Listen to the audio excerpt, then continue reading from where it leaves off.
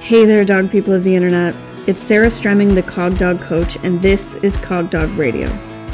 Join me as I cover behavior concepts, discuss training ideas, interview experts, and explore my cases, all regarding the dogs we live and play with. Let's go.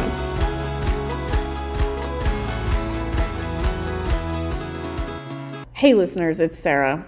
Jessica and I recorded this podcast before the recent news that the Tampa Bay SPCA has paused the For All Dogs pilot program.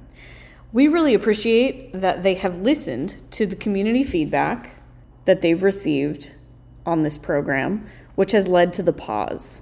But we still really think that the issues that led to the creation of this program are relevant for discussion. So we decided to release this podcast anyway. We hope you find it thought-provoking beyond just this pilot program, as that was our original intent. Cheers. Hello, Sarah. Hello, Jessica Hekman. This is a crossover episode between the Functional Breeding Podcast, which is yours, and Cog Dog Radio, which is mine.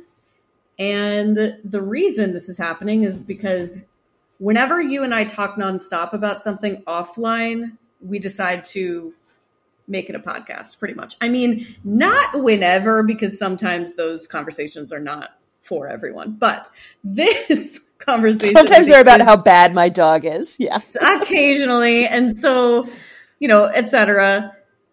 So let's have you just get us started. What's the thing? What's the what? What are we talking about today? Yeah, what's the thing? So I think it was like 2 weeks ago at this point, SPCA Tampa Bay, which is a shelter in Florida, announced this pilot program called For All Dogs. And it's a partnership between the shelter and a broker and a pet store. So a puppy broker. A puppy broker. So Pinnacle Pet is a puppy broker and Sunshine Puppies is a pet store that sells puppies.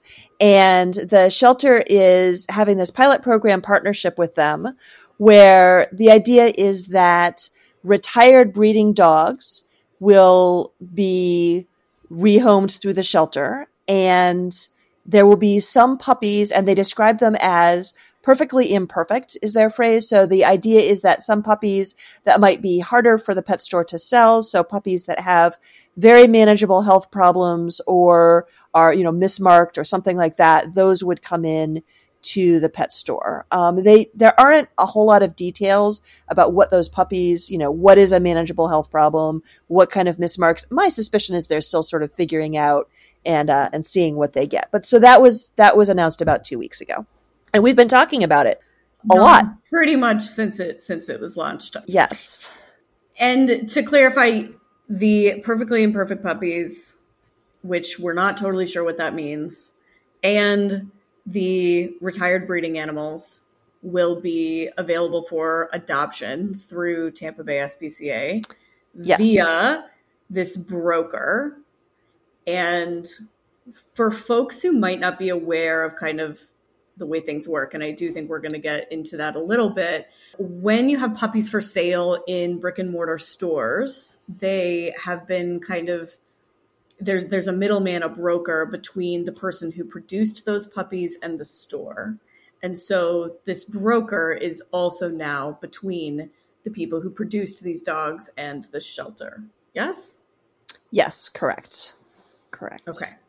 And the idea is that these will be specific types of dogs. So they'll be smaller dogs, typically the adult dogs will typically be on the younger end.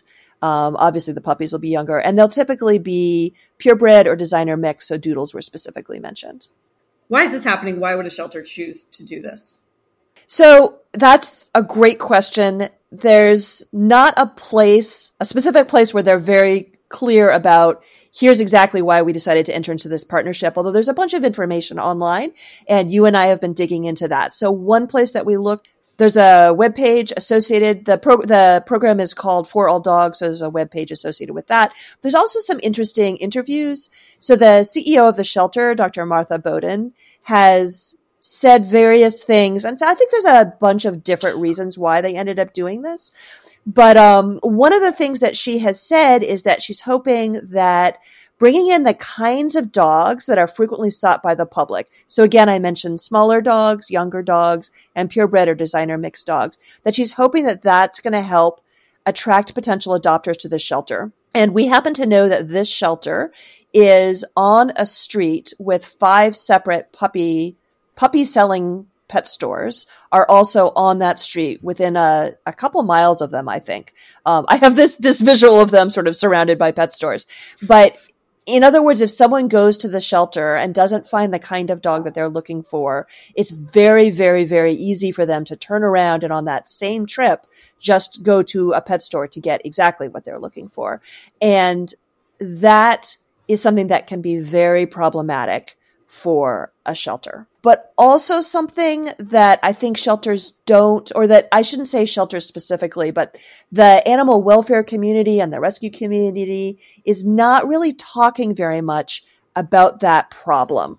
There's this feeling that we really would like people to go to shelters and to get what's there. But it certainly was the case when I was working in shelter medicine. I did a shelter medicine internship, and there was a lot of discussion at that time of, if we have a lot of one type of dog on the adoption floor, so typically that would look like a medium-sized, heavy-set, blocky-headed dog, which we would refer to as a pit bull type, high energy, athletic. And if the range of dogs that they have for adoption are primarily that, then having a couple of alternative types of dogs mixed in, the idea is that brings people in the door, and that then someone who comes in the door looking for the Yorkie might end up adopting the pit bull mix. So that is one of the, and they didn't say all of that specifically, but so the one quote that we got from the Gabber newspaper is, if someone has a pug in their mind as their ideal dog, and they see a pug advertised through our website, through this transfer program, that brings the person to our campus and gets them excited about the work that we do. So that's a quote from Martha Bowden. Okay. So something that I think is going to spike feelings, particularly in the animal welfare world, which, full disclosure, not a world that not sheltering specifically is not a world I'm involved in, but I do consider myself well-versed and very much involved in the welfare of dogs in general. Something that is going to come up is this point that Martha Bowden, the CEO of this shelter, is making, which is that the shelter might lack diversity of dogs, which is creating a problem as far as traffic flow through the shelter. And I don't think we hear about this lack of diversity problem.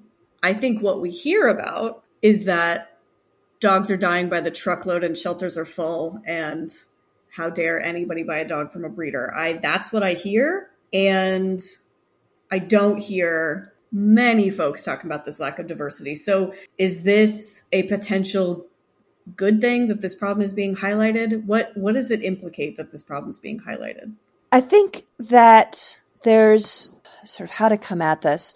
So, and we're going to talk about this more in detail throughout this podcast, but I think that there's ways that we as a community, a dog-loving community, have been thinking about where dogs come from and what the role of shelters are in where dogs come from. And one thing, when I first saw the announcement of this partnership, one of the very first thoughts I had was, oh my God, is this going to be a chance for us to really talk about it, to really talk about re-envisioning where dogs come from and what the good and bad things are about the current system for where dogs come from, what the role of shelters is and where dogs come from, what the role of breeders is in where dogs come from.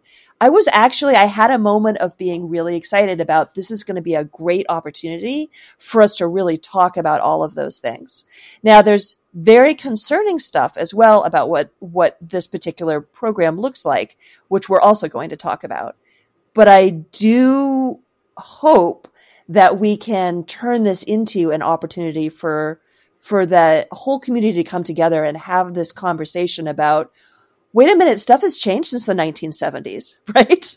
Like, I feel like we all, the community sort of came together and set the way we think about where dogs come from in the 70s and the 80s, a bit in the 90s, and stuff has really changed since then. And it's time to reevaluate. Well, it is. And I think I'd like to highlight for a second that dogs don't come from shelters or pet stores. That might be where you acquire it. But they bought off of trees, right? Did they butt off of trees? Right. Yeah, that's what happens. And then you go pick them in the dog orchard, and then you take them to the farmer's market. But, it is like saying that eggs come from the grocery store. Right. Eggs don't come from the grocery store. You buy them there, but they come out of a chicken's body on a farm. And it matters what that farm looks like, in my opinion. And farm is in quotations here in the same way that I think breeder is in quotations in this conversation a lot of the time. And so I want to circle back to something that you said that is still ringing in my ears. When you said the person might see the Yorkie on the website, go in and wind up with the pit bull mix. I did not feel good about that, but I do think that the shelter probably does. And so here's the question. Is it important for people to be able to get the kind of dog they actually want in a shelter? Or is this just, it's what's important is that the dog gets out of the shelter? Right. Do people have good reasons? Are there good reasons for preferring the Yorkie over the Pitty? Right. Such a big and important question. So, and I want to say it's not completely unfounded to think that someone will come in looking for one thing and come out with another thing. Right. And I've seen that happen for sure in shelters. Right. There was this lovely moment in a shelter when the father brought the daughter because they wanted a particular kitten, and the kitten had been adopted in the time that they had been driving to the shelter, and the father was enraged. And the daughter adored this elderly black cat and really wanted to bring this cat home. So that kind of stuff absolutely does happen. But I think it's also important to really think about how different kinds of dogs fit into different kinds of households differently, right? And so, I mean, the most obvious thing is if you're coming from a housing situation where there are rules about what size dog you can have. There are plenty of people who make excellent dog owners, but cannot have a dog over 35 pounds or whatever the number is because of where they live, because of rules of their housing situation. There are people who do not want a young and athletic dog because they cannot provide the exercise and enrichment needs for a young and athletic dog. There are people who do want a dog that is lower shedding because they have allergies that can be better controlled if the dog's hair is removed intentionally by a groomer rather than falling off all over the house. What are some other ones, Stremming? Fill in some other examples. Well, for me, a lot of it's about environment that you expect the dog to live in. Not all dogs are suited for all environments. And I don't think people think about that as much as they should potentially. But, I have a sister who used to work in adoptions in a big city shelter, and she used to come home and just be enraged every single night about trying to explain to people what this particular dog they were interested in might need, and having the people just smile and nod and take it home anyway. I think it's, and then really when she'd get mad is when the dog was returned a week later. And this particular shelter had rules around returns. And so if the dog got returned twice, the dog was dead. So it was very high stakes for her to try to make these things clear to these people. And she failed a lot of the time because they were like, but this one is what I like to look at. And she wound up taking one of those dogs home that got returned a couple times because it was actually a great dog. And so people might know that they need the dog to live. They need the dog to go on a walk with them every day in the city park. For instance, I had some clients who adopted a dog from a shelter. This was years and years and years ago. And they had bought this great house on this beautiful city park, famous park in Colorado. And the dream was to take the dog for a walk around this beautiful park where they bought this house every single day. And they adopted the dog from the shelter, and the dog was an absolute nightmare on leash, extreme reactivity to anything that moves, cars, children, dogs, anything. And that was quite simply a very bad fit for them. and it was not fair for anyone involved. And so if you're asking me if it's important for people to have the kind of dog that's right for them, I think that there's very little that's more important than that when we're having this conversation. Yeah, I think that's true, that the fit is incredibly important for the household to run smoothly and for the welfare of the human and for the welfare of the dog. I do want to emphasize to those listening that Sarah did not mean that all pit bulls are terrible on leash or that all Yorkies are good on leash. No, in fact, the dog I was talking about had no pity in her. So no. And also there are no blanket statements about breeds that we're making, but I will make this blanket statement that if you are looking for tiny fluffy lap animal and you leave with big muscular athletic animal, you didn't get what you wanted. And vice versa. If I walk in looking for my next sports companion and I leave with, geriatric small thing with luxating patellas, like I didn't get what I came for either. Like there's a variety of what people might be looking for. And I do think it's important for them to be able to get what they need. I am not sure about the importance of the shelter providing what they need, but that is a conversation that I think is bigger than this one. Yeah, so I think we're both sympathetic to, a major part of a shelter's role is to rehome the dogs in their care that are adoptable, to save the dogs, whatever that looks like. We're both extremely sympathetic to that and just sort of want to open up the conversation here around what the most appropriate way to do that is mindful of the welfare of the dogs and the welfare of the animals, and that can be a really difficult balance from time to time. But I think what we also wanted to talk about was that in this question of if someone goes to a shelter and the right dog for them isn't there, then where should they go next? And you and I both strongly would like for them not to go to a pet store. So where we would like them to go is to, I'm going to put the phrase good breeder or responsible breeder or ethical breeder in quotes, because it's not a well operationalized phrase. I think we can talk more about what that means. And certainly that is what the Functional Dog Collaborative does to a large extent, is try to have conversations about what are all the different facets that go into really doing a good job of producing puppies.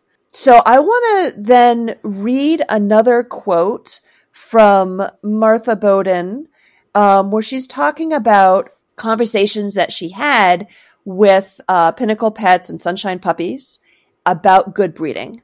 So I'll start the quote now. It says, and the first thing that came out of my COO's mouth that I think made us all kind of stop in our tracks was that she said, "You keep talking about a good breeder. Well, I've never seen one because I don't get called in when a breeder is doing a great job. My team," so side note, I think this is probably true for a lot of shelter teams, "my team gets called in when it's a disaster. So forget any marketing that somebody might be doing. I've been there. I've walked through, overwhelming facilities where there's all kinds of horrific things happening all around us. That's all I know. So you and your team, you're going to have to help me understand what a good breeder is." Close quote. Yeah. So that's Martha Bowden speaking to Pinnacle, the representative of Pinnacle Pets and Sunshine Puppies. And I think you and I feel very strongly that we would love for shelters to connect with really high quality breeders. I'll put that in quotes too, right? I think we would love when someone comes in and really has good reasons to want a Yorkshire Terrier puppy, that a shelter is unlikely to have that. And we'd like the shelter to be able to direct them to where they could go to get such a creature. So sort of handing it back to you, Sarah, to talk maybe about how we felt about the fact that when the shelter started looking for other solutions and they started looking for good breeders, this is what they encountered. Well, I'm doing my best to control myself because this is a crossover episode and it's not just my podcast where I get to pop off and say whatever I want. So, no, we're nice on my podcast. Right. So nice. So boil all my feelings down to the fact that I am really frustrated, and I continue to be frustrated about the sheltering and animal welfare sector and their deep lack of understanding of the breeding world. And I think that this demonstrates it beautifully, because if you ask a person whose job it is to circulate puppies out of kennel-based high-volume breeding operations, regardless of how clean and beautiful they might be, to explain to you what a good breeder is, in my humble opinion, you have not asked the right person to explain that to you. I am of the opinion that a commercial breeding operation does not need to be, cue the Sarah McLachlan song and the dogs are living in squalor, to be bad. And also, the word bad is probably not descriptive enough. In my opinion, dogs belong in homes with relationships with humans, relationships with other dogs, with enriched lives. And I don't think that that can be provided even in the best type of facility that we're talking about. And so I again circle back to, I want these conversations happening, just like you said. I would love it if shelters and the sheltering world had a better understanding of where dogs might come from and what a truly reputable source might be, so that they could better provide for the community when they can't find what they need in the in the shelter. And it's very unfortunate to me that the conversation was had between Martha Bowden, the CEO of the shelter, and the representative of Pinnacle Pet. It is really, really, that's unfortunate to me, because in my opinion, probably nobody in that room actually understands what it looks like when a breeder pours their entire heart and soul into a breeding project or even a litter. Neither of them left that room understanding what that looks like. And those are the kinds of breeders that we at Functional Dog Collaborative want to hold up and support and make more of. And I feel as though, even though this conversation is radical and maybe the start of something, I think it was unfortunate. I think it's the wrong conversation, or potentially between the wrong people. Yeah. And one of the things that makes me saddest is that I see this as an opportunity for a shelter to say, let's have the conversation about the fact that we are not able to provide the public with all of the diversity of dog types that they are looking for. And therefore, we're going to endorse them going someplace else for the types that we can't provide. And I feel like the endorsement has come down on pet stores. And I feel like I'm going to keep circling back to this framing of where dogs come from, that we have this framing of they come from shelters or they come from pet stores. And maybe there's some responsible breeders in the mix, but those are sort of the two big places that we talk about when we have big fights on Instagram and TikTok, right? And that we consider them at opposite ends of the sort of ethical spectrum. And I feel like that if you limit the discussion to those two options, then when the shelter starts grappling with where are we going to find the dogs to supply the people who aren't here for the high energy, highly athletic, muscular dog, where are those other dogs going to come from? Then they're like, well, in our frame, what we have is pet stores. That's the other option. And also, if we frame pet stores as the puppies all come from puppy mills, and puppy mills are all the dogs living in squalor, and all you've seen is the terrible disasters, and then you go look and you're surprised to see, oh, well, they actually are living in spacious kennels. They're perfectly clean. There's plenty of staff. They have good veterinary care. People are taking them out and exercising them. People are playing with the puppies every day. They're doing some socialization. Then you're sort of like, well, that seems good. And what our point here is, that is the bare minimum. And we want so much more for the dogs that come into our house as our beloved companions. And I do think that this move, this For All Dogs program, endorses the approach to breeding that you just described. Right. And because there's a lot of public trust in the sheltering system, I'm worried about that. And I do think that just like people are pretty unaware of where their food comes from, I think that the general public is also pretty unaware of where dogs come from. And there is a huge range of what a commercial kennel can look like. It can look like what people think of when they think the phrase puppy mill. It can look like what you just described.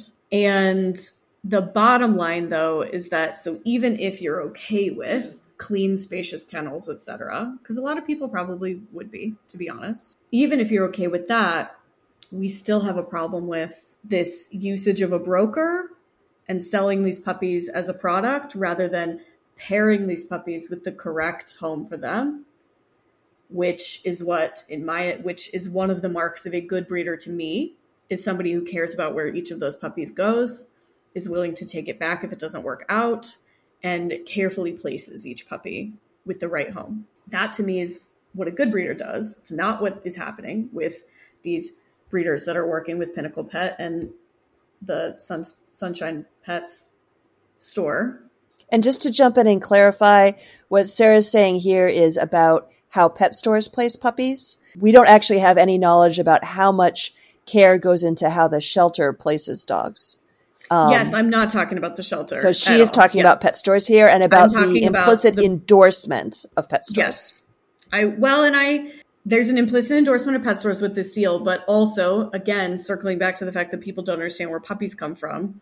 These brokers work with there's a variety of ways that the brokers get these puppies out to people because brick and mortar pet stores are falling out of favor. And so it isn't just pet stores to me. I'm not super talking about the pet store. I'm talking about the commercial breeding operations that then utilize the broker, regardless of where they go after that.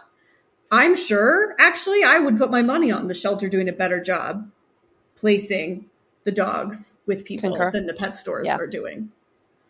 Because they have an adoption counselor, and you go in and you talk to the counselor. And they can say no. There's no adoption counselor in the pet store. There's just a credit card machine. So I'm sure that they're doing a much better job. There's a 16-year-old kid behind the counter. You don't trust them? And who am I to say, right? Right.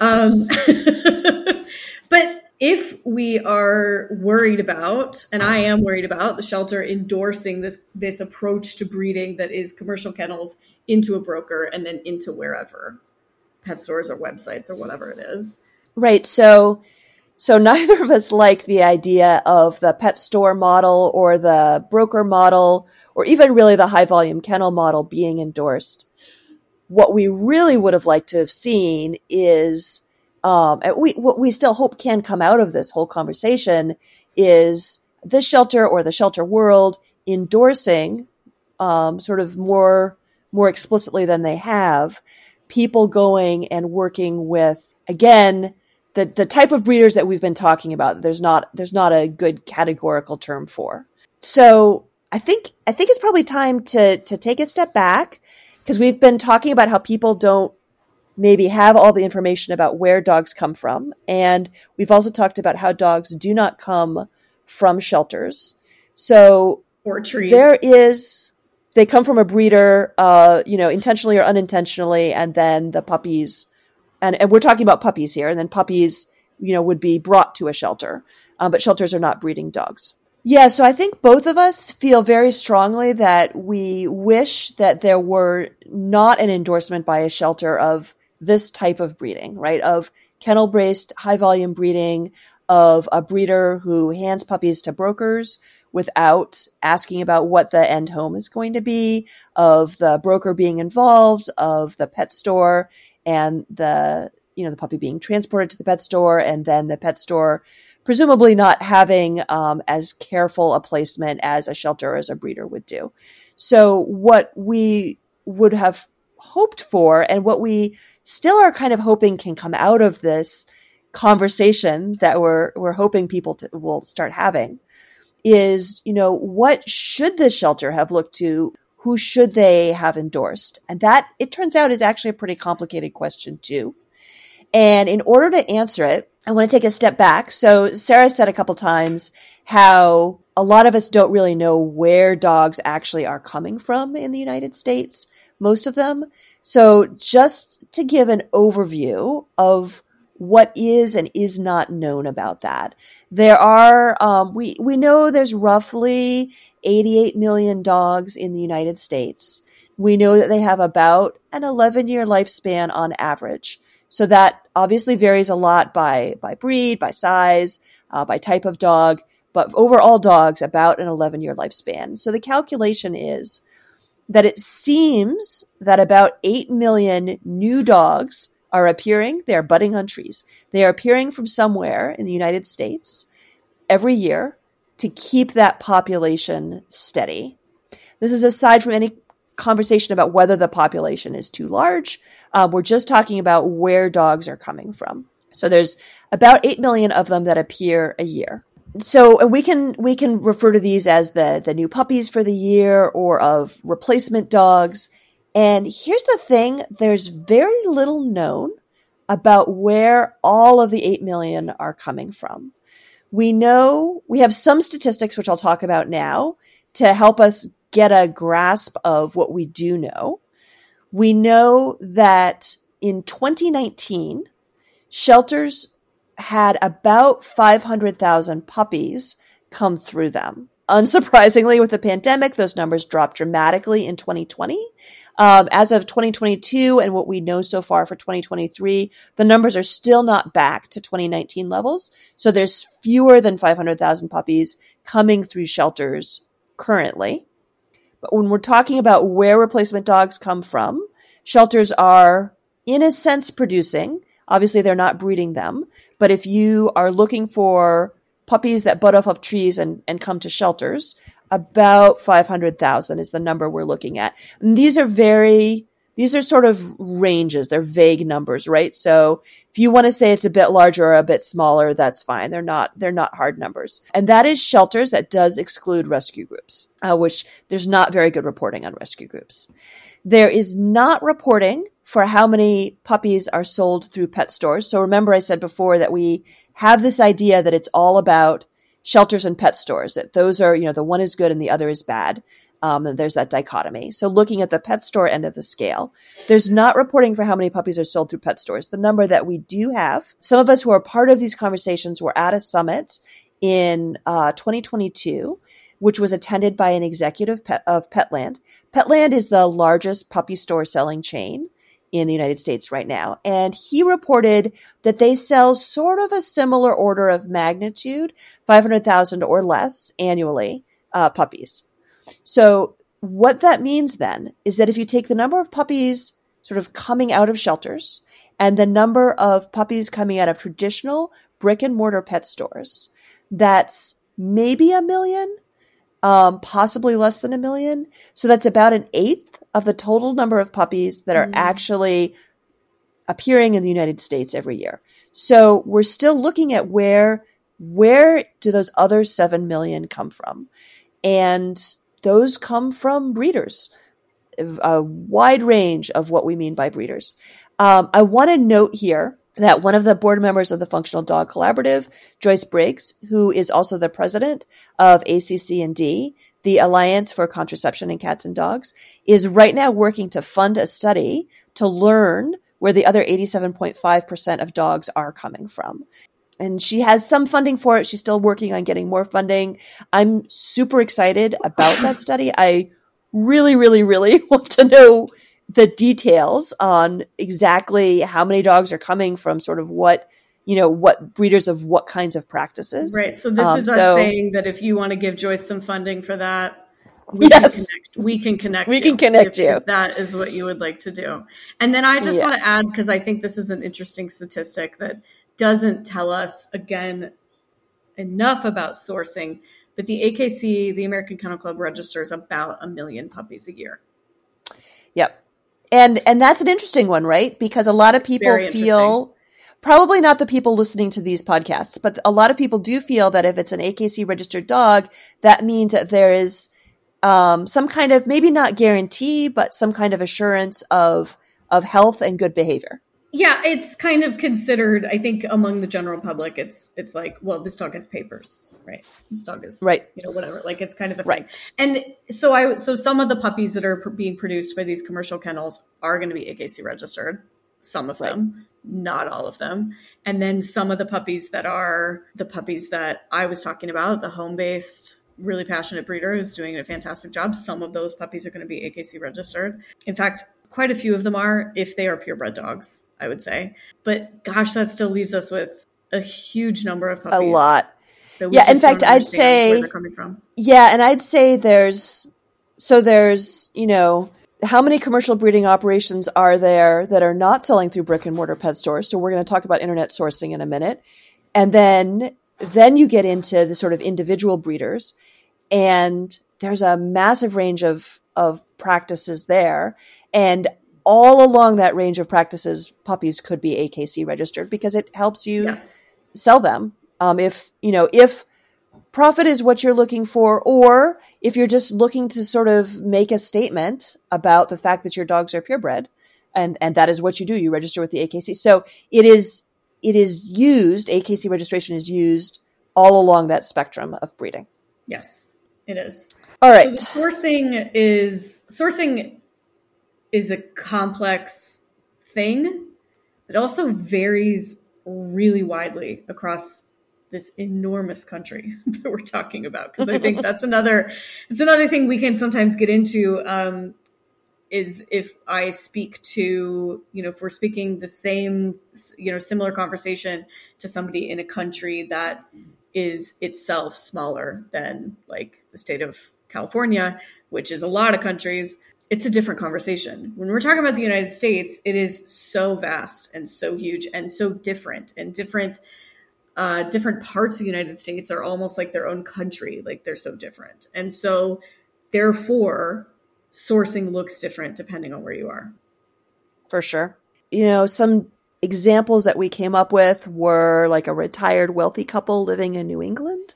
And I can tell you that, for example, they might go to a shelter. They might go, New England, home of the Labrador Retriever. We have a lot of those here. So they might go find someone who's breeding even hunting type Labradors.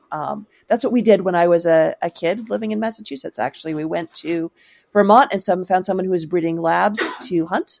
And she was a really lovely dog, Penny. Yeah. So you have cultural differences. You've also got, maybe we've got a young person working in tech in Seattle. So diverse urban scenario, that person might source their dog differently. That person's not driving to Vermont to look at a litter of Labs. Right. That person might be going into the shelter, and what our shelters look like here is also extremely different from, for instance, SPCA Tampa Bay. And so this actually adds complication to this sourcing conversation, because depending on where the person is when we have the conversation, depending on where the person lives, their perspective is going to be different about it. And I think kind of probably the one thing that is relatively universal is the growing presence of internet sourcing. Yeah. Yeah. I think there are certainly communities that are handling their own dog sourcing, where people in the community are breeding dogs. People in the community are acquiring dogs from breeders in that community. That can look a lot of different ways. But then there are people who are finding that the dogs that they want are not being bred in their community. And the internet is to my mind, it's the new pet store, right? It's the new easy place to get exactly what you want without a whole lot of pushback about whether you're the right home for that dog. Yeah. And it is, again, going to be largely those types of websites that are the new pet store are, again, going to be working via the broker. Right. Oftentimes. There actually are, we could go you can actually find commercial kennels that just have their own website and are shipping puppies straight out of their kennel. They're skipping the broker. Like, that also exists. Yep. Yeah. And I also want to make a side note about internet sourcing as a definition, because there are There have been surveys done by like AVMA, for example, has some data collection on where dogs come from, and had a question about, did you get your dog from a breeder who you contacted over the internet? And just a side note, that actually can look like a couple of different things. And so for those of us in the dog nerd world, I think it is fairly common to do something like go onto Facebook and ask around, what are the best breeders of this breed? I really want to compete in agility. So who's doing the best job of that? Okay, that person's on the other side of the country. So I have identified them through Facebook. I'm going to email them and, we'll have some conversations. Perhaps the conversations are even on the internet, right? And because that's how Zoom is. And then they put a puppy on a plane and fly the puppy to you. And that is a very different picture from the other kind of internet sourcing, which is I would really like to get typically a doodle, right? Or maybe a Merle pug. And I'm going to go Google that. Yes. Sorry. Or any. I saw one the other day. Long-haired French. Yeah. I saw a Merle pug the other day, so it's on my mind. I'm going to go Google it and and go take a look. And I will do my due diligence by looking at the pictures on the website. And the pictures typically will show that the dogs were raised in a lovely home environment. And then I will pay and receive a dog on a plane. So those are two very different pictures. Extremely different. And to just kind of cover all of our bases, we've also got quite a lot of rescues, and it's a little bit tough there's a little bit of a blurry line between the sheltering world and the rescue world, but I think for sure the way that you kind of pull it apart would be that a rescue would be foster based versus a shelter has an actual physical shelter.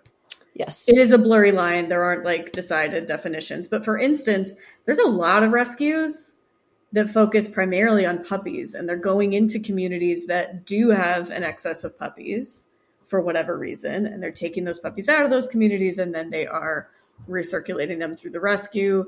Right. My sister has a dog that she got through a puppy rescue, and he was taken from a shelter in a neighboring state that has more dogs in their shelters than her state. And it is really funny how many relatives he has on Embark, and they keep popping up. There are a lot of them. It just keeps happening. But again, the rescue is not where a puppy comes from, just like a shelter is not where the puppy comes from. That's not the source, actually. It's where people source to acquire the puppy, but it isn't where they come from. And then we've got, we talked about my sister, so we can talk about your brother. My brother. From what we might classically call a backyard breeder. Not a phrase that I love because there isn't a definition for it, and also because I think most of the best breeders that I know are operating out of their backyard. So I don't I don't love it being the phrase is used highly derogatively on the internet, on social media frequently. I mean, honestly, I'll talk about how I don't think we need to be quite so derogative. So my brother had recently purchased a house with his wife, and they were expecting a baby. I think at this point we were 7 or 8 months out, and he really wanted to get a dog and settle the dog before the baby was born. You can imagine I talked to him a bit about how challenging this might be, but I also recognized that if he wanted to get a dog and he really wanted a puppy, and bringing a puppy in when you have a 2-year-old is also pretty damn challenging, right? So he ended up finding a friend of his had gotten a lab golden mix from a breeder, and there was another puppy left in the litter, and it was that had been a very sweet puppy, and so he suggested that my brother go there, and that is where my brother went, and the dog has turned out very well. I really weighed in strongly about getting the dog into puppy class. So I'm going to just say that I'll take some credit for how the dog turned out. Also, Lab Golden Mixes is just a lovely mix. They're used for assistance dog work. Right. I don't know that any health testing had been done on the parents. I don't know how much socialization had been done for the puppy.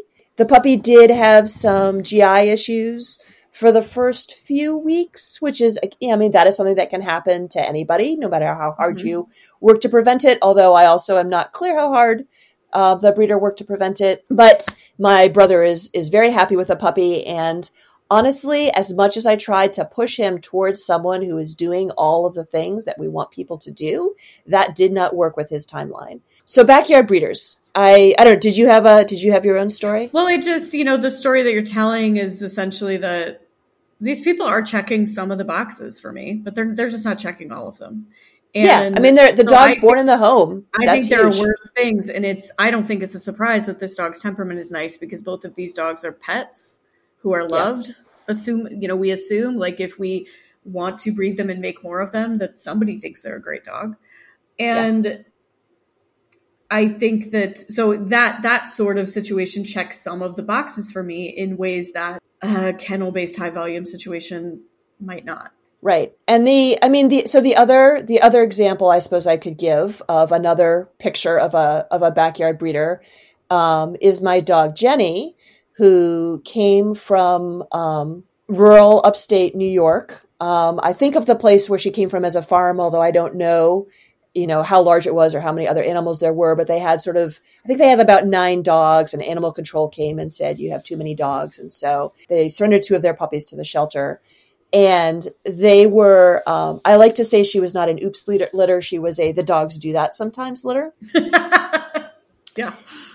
So that's another way that dogs are created, right? So there's just, when we say backyard breeder, it can be all kinds of things. And in a lot of people use it to encompass the breeder, both the breeder who's like, it happens, too many, sure, go to the shelter. But also to encompass the breeder, like the one that my brother worked with, who probably was doing her best by what she knew, right? Didn't know what, how to get a dog's hips checked, and didn't know how to do genetic testing or how to interpret it. Just didn't have that information and felt like she'd been producing puppies and people weren't complaining. Yeah, and her dogs, I think something I've heard often is like, well, these dogs are really functional. Like, these dogs are fine. The vet hasn't diagnosed these dogs with any problems, right? And again, sometimes I think that checks more boxes than some other situations. Like, I do think that the actual dogs in front of us are important to be looking at, and not just the piece of paper that you get from the OFA, etc. So, I would endorse that over a pet store dog for sure, in a heartbeat. Yes, and as far as the temperament goes, like my sister's puppy that she got through the puppy rescue, he's lucky that he landed in her house, which is a dog enthusiast type of person with no children and a very understanding and well-trained husband. Like, it's great that he landed there. Because his temperament's been hard. He's been not easy to deal with. He's extremely healthy, but he's also the definition of a Heinz 57. So he's got his embark was 9 or 11 different breeds. But anyway, I think that, all of that to say, there's a lot of ways to get dogs, and the term breeder is kind of just an unfortunate one that, unfortunately, all of these people do fall. It covers all of these people. Yes, all of these people, all of these people fell into that umbrella. Where my sister's puppy came from was the rescue, but the rescue got him from somebody who took him from somebody who produced him. Like, somebody is making them. Right. So another, that we've already talked about, another source is these kennel-based kind of high volume, registered with the United States Department of Agriculture types of situations. Yes. And I think a lot of people imagine those as 100% of them, the dogs are living in squalor.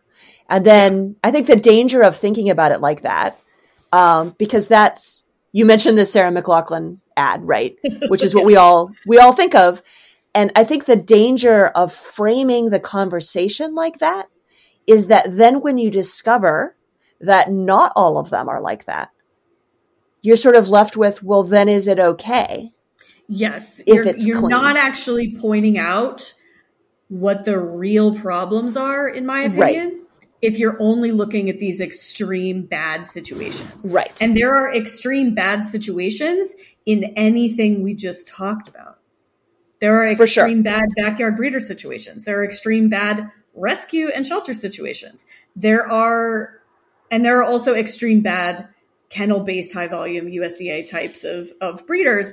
And we're not talking about the real problems if we're only talking about the extremes. It's very, very important for us to talk about what the real issues are here without framing it in an extremist way that then leaves, then, like you said, we aren't talking about what we really need to be talking about if we're only saying, well, this is clearly bad. Because I have been inside both kinds of these commercial type facilities. I've been inside a commercial type facility that was USDA compliant because I checked after I was there because I was disgusted.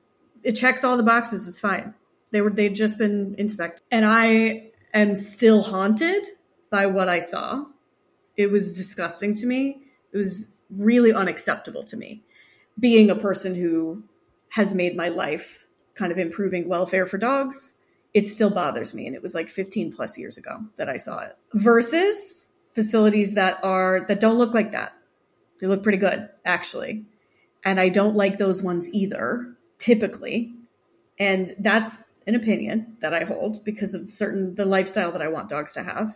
And I think it's the Venn diagram. It's the things that these two places have in common that is what really needs to be pulled out and discussed. And we don't discuss it when we just go, oh, well, that's a puppy mill and wave our hands. Yeah, so exactly. So here's the question. Of all of those things that we talked about, we don't know what proportion of dogs are coming from these sort of kennel-based breeders versus from what we might call backyard breeders. We strongly suspect that the number of dogs coming from the breeders that Sarah and I are saying everyone should go to, we strongly suspect there's nowhere near 8 million of those. Because when you go to someone like that, right. Because when you go to someone like that, typically there's a multi-year wait list, right? A lot of the time, yeah. And so when I ask myself, so that's all of that, I said we'd have this background. So to circle back to what should the shelter have endorsed? Where should they have pushed people? And while what I really want the shelter to say is, in my ideal world, I would love all shelters to say, oh, you didn't find the small low shed dog that you want and need. But here we can point you at some breeders who are doing a great job of producing dogs just like that.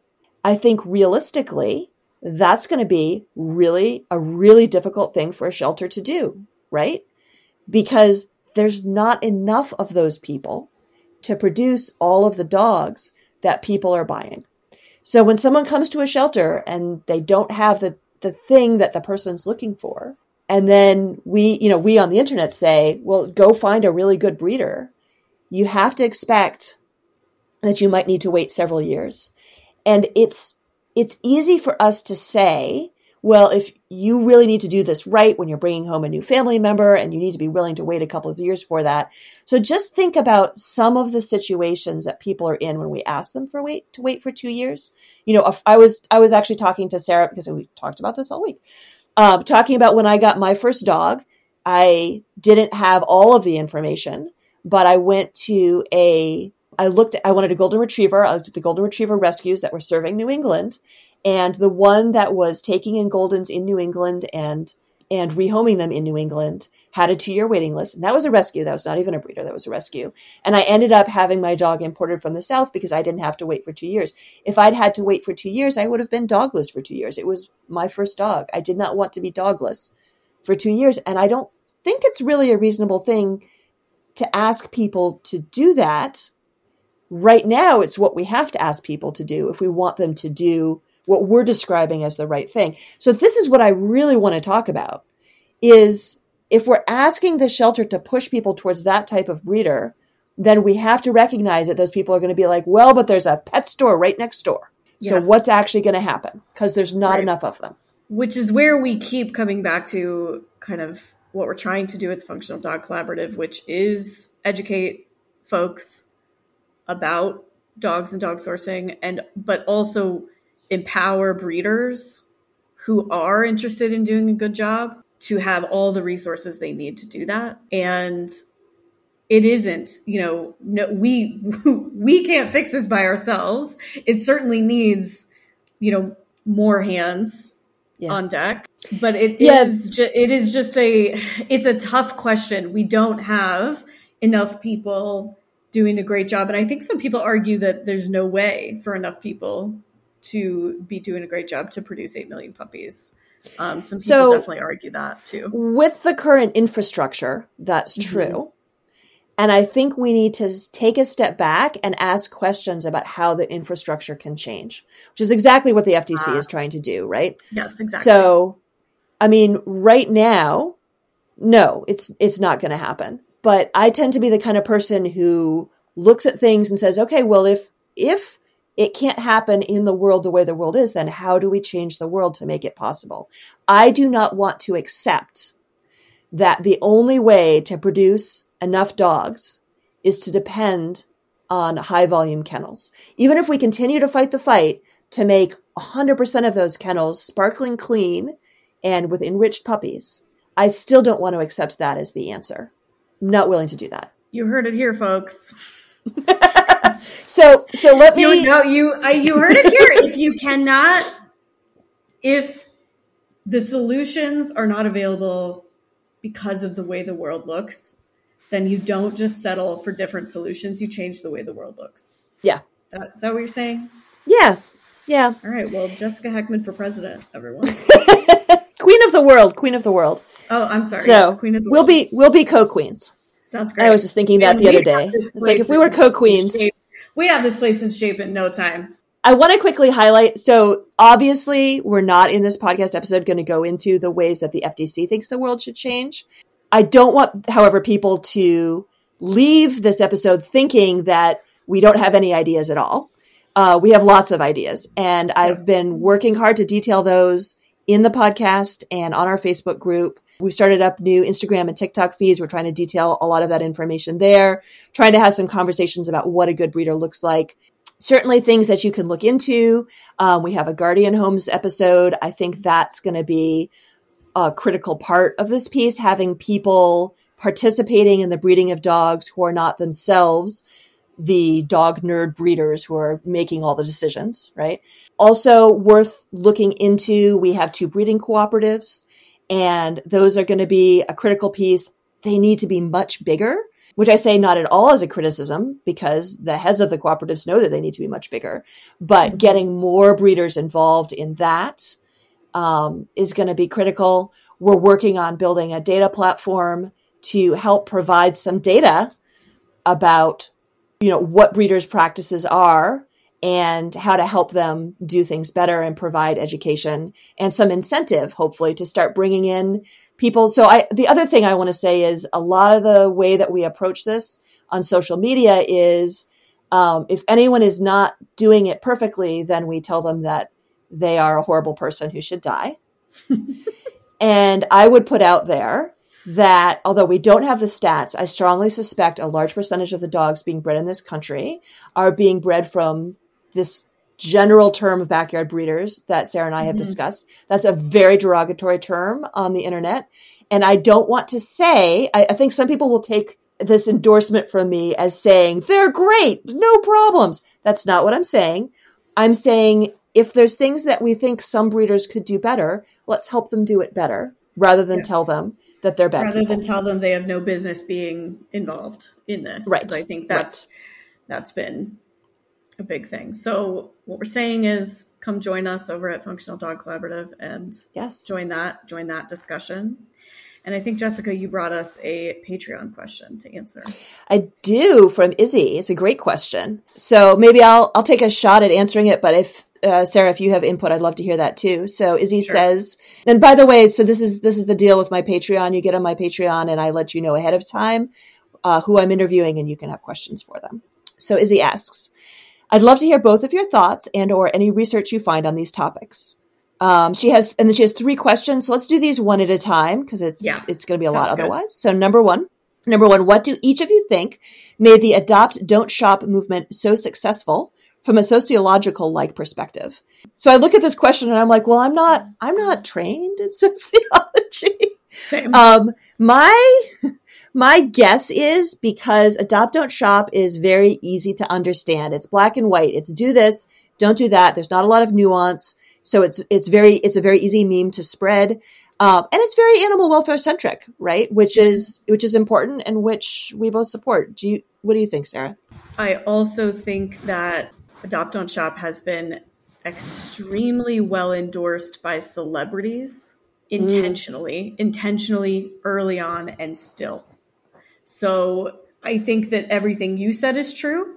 And I also think folks who have influence over the general public have been brought in to kind of speak this to everyone. And I think that that's happened. I think this is like, I could talk about this for 2 hours actually, because I think that happens. So there's celebrity, it's easy to understand, it's animal welfare centric. I also think that the push for spay neuter is wrapped into Adopt Don't Shop, and the public trusts the messages coming from veterinarians, and the push for spay neuter is coming from veterinarians. And I think it's complicated, but like, no, it wasn't a hard sell either. And then also just public shaming. There are even like SNL skits about the joke of, oh, well, where'd you get that dog? Like, oh, nice purebred. Where'd you get that? Like, it is just, there's public shaming, there's celebrity, it was and is a perfectly marketed message for a variety of reasons. So of course it is prolific. It has been, you have received it from all angles. Yeah. And unfortunately the world we're in today just requires a new message with more nuance, I think. I agree. All right. Question 2. What kinds of beliefs or mindsets of the general public do you think cause the most resistance when talking about supporting breeders? And to me, I think there's a real consuming fear that supporting breeders means undercutting shelters. And none of us want to undercut shelters.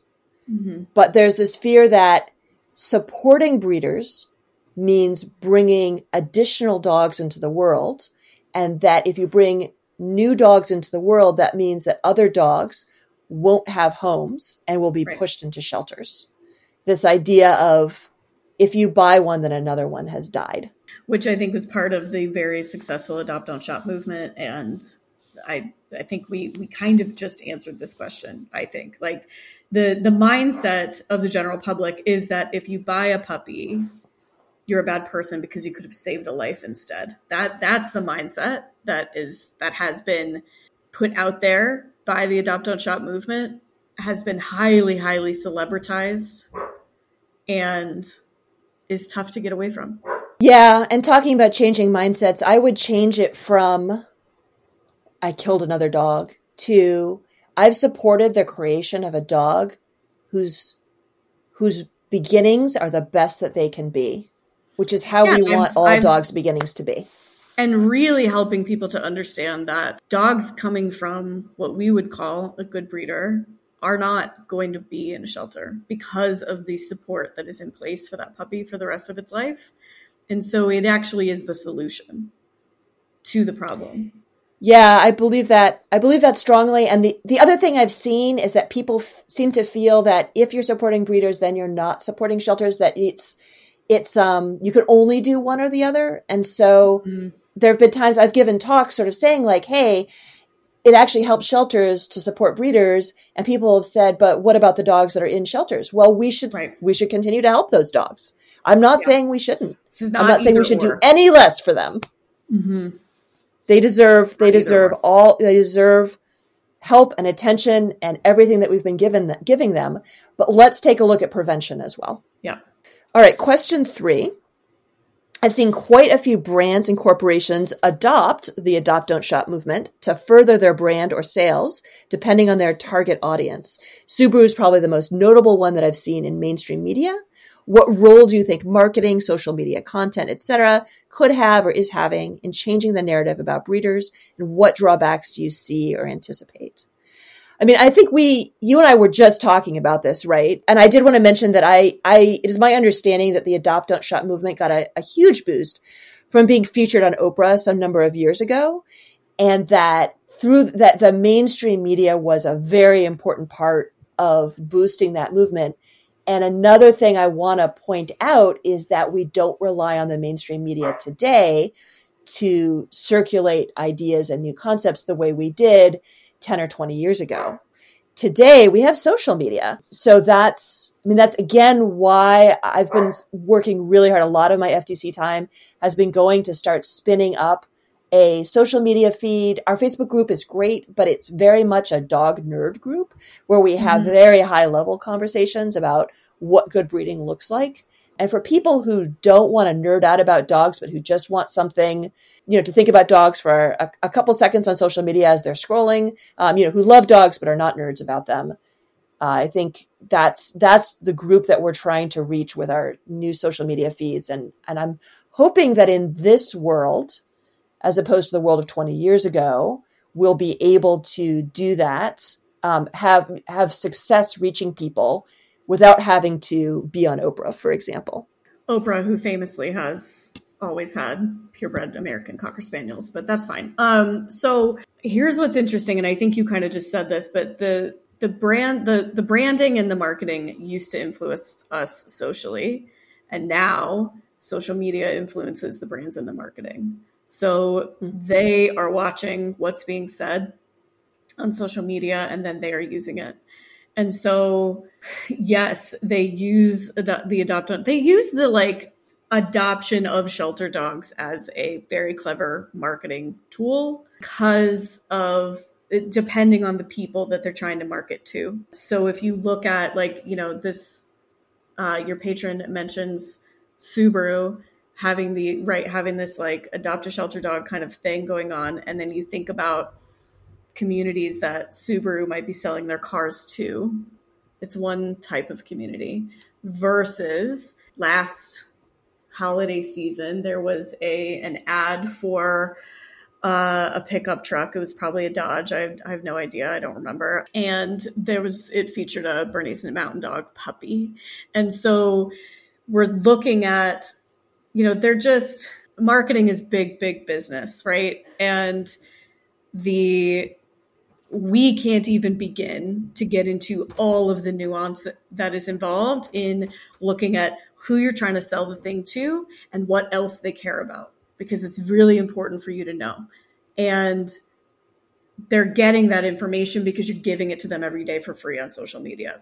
So social media is affecting the way that the ads are happening. And so I'm actually seeing more and more doodles on TV, the Bernese Mountain Dog puppy that was in that commercial, things like that. So it's just, I think it's complicated, but I actually think that the marketing and the mainstream media follows the social media. And so it's up to the messaging to happen in the social media world kind of first. And that's where the FTC's trying, a small social media following, trying to put some stuff out there, but it matters, and it does snowball, and getting a few viral conversations going is important, does matter, is not necessarily going to get to the CEO over at Dodge Ram, but could get to your neighbor who might buy a puppy one way,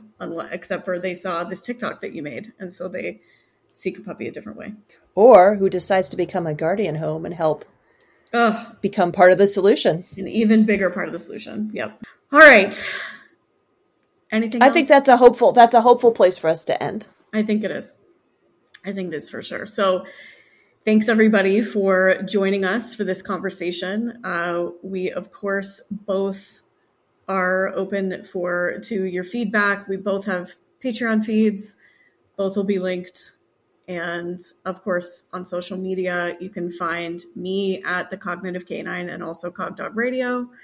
And Jessica, where are they going to find you? So we do have the Instagram feed at Functional Breeding, and our new TikTok is also at Functional Breeding. And of course, there's the Facebook page, but the best place to have really nerdy conversations would be the Facebook group. And that is Functional Breeding. So I would encourage you to check out any of those. Perfect.